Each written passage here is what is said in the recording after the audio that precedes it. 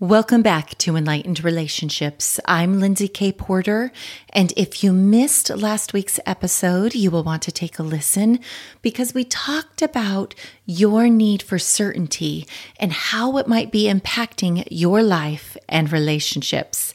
So take a listen. This week, we are going to talk about how your triggers are your work.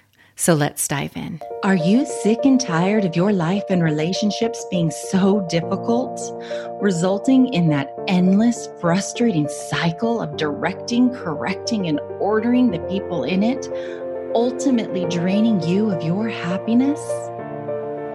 So, how are people like you and I, who care and are willing to invest in our relationships, people who are willing to take ownership of our behaviors and actions, how are we able to make the changes necessary to create intentional relationships?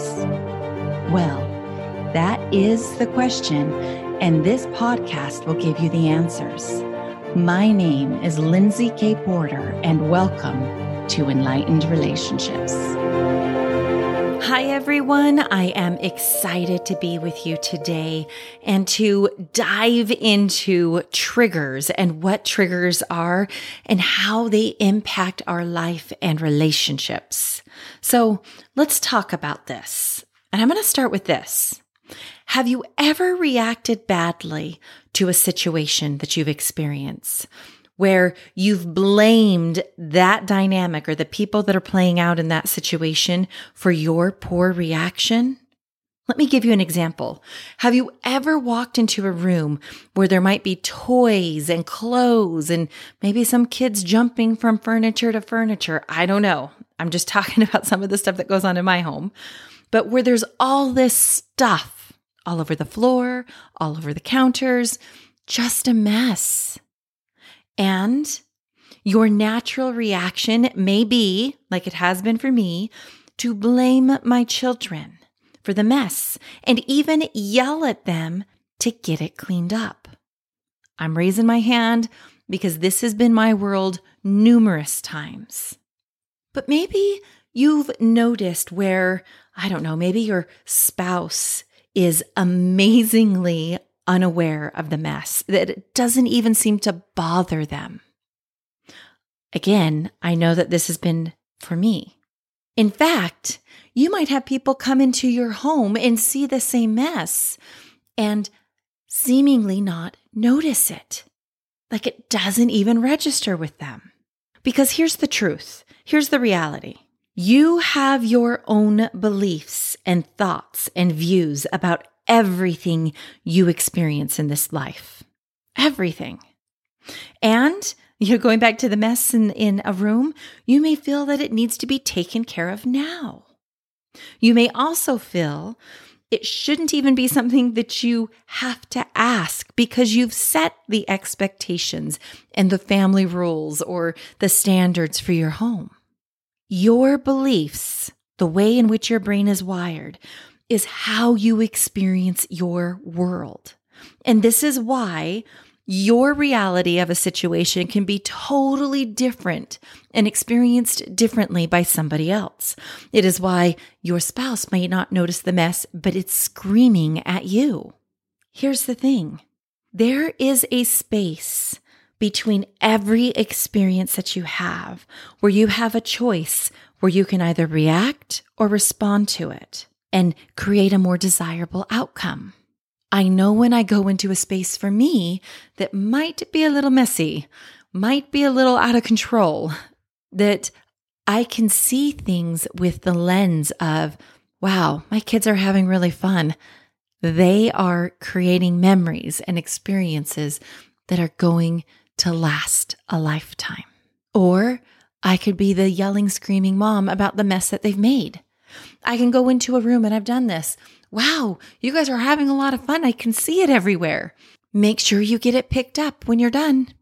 Simple as that. Instead of the yelling, screaming mom. Whenever you ask yourself or somebody else, how can I get my partner or my spouse or my child to do this? Fill in the blank, whatever this is. Whenever you're using the phrase, how can I get my? Or maybe you've had the thought, if only they would do this, then I could be happy. Anytime we are experiencing these thoughts, we are putting our trigger, what's causing us our pain, the thoughts that we have about something, in someone else's hands to take care of. And what I want to offer you today is your trigger is your responsibility. Anytime your brain is offering a get to statement, you are choosing your trigger over a person to be loved. Think about it. The people in your life are your greatest blessings because they help us identify our triggers and that inner work that we can do if we choose, or we work on changing the people around us. And let me tell you, I signed up for that way of living for a very long time. And as I would get one person, whether it be my partner or a child, to start to see it my way, to start to show up the way that I needed them to, then the next person would walk into the room and I'd have to start working on them and training them and trying to change them to see it my way, to do it my way, to behave the way I needed them to. And then the next person and the next person, to the point where until you have worked on every person on this planet to show up the way you need them to so you can be happy. Isn't that absurd? Can you see it? Maybe you won't ever meet every person, so maybe it's a little far-fetched to see it, but just look at your home, the people that are in it. It might be reasonable if there's just one person, but anytime you're dealing with more than one, you are working uphill to make change last. But here's the thing.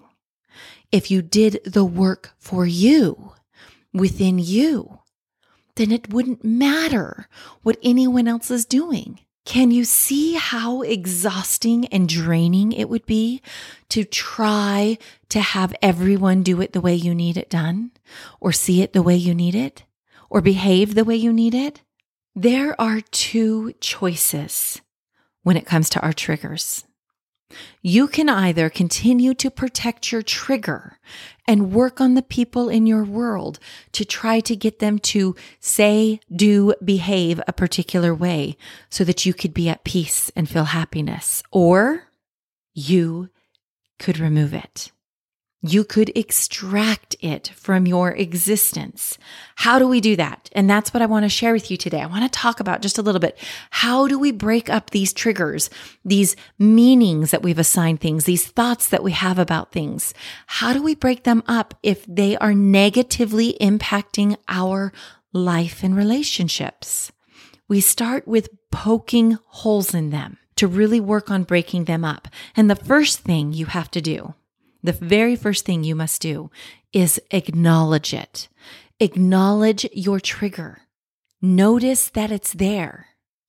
Notice that it is your work, that you could do something about it or not. But notice it, acknowledge it, and then get curious about it. What do I mean by this? I mean, start asking your brain questions. Your brain loves to answer questions. You've heard me say this. You will always hear me say this. Start asking questions to poke holes in the belief. Let's go back to the example of the messy room. If my belief is that it must be in order and it must look a particular way, otherwise, I feel that I am living in chaos and it takes away my peace and happiness. I could start poking holes at this, right? I could start saying, what if I'm wrong about that? What if I'm wrong that this room has to look any particular way? What if it's just children having fun and creating memories and it's not about a mess?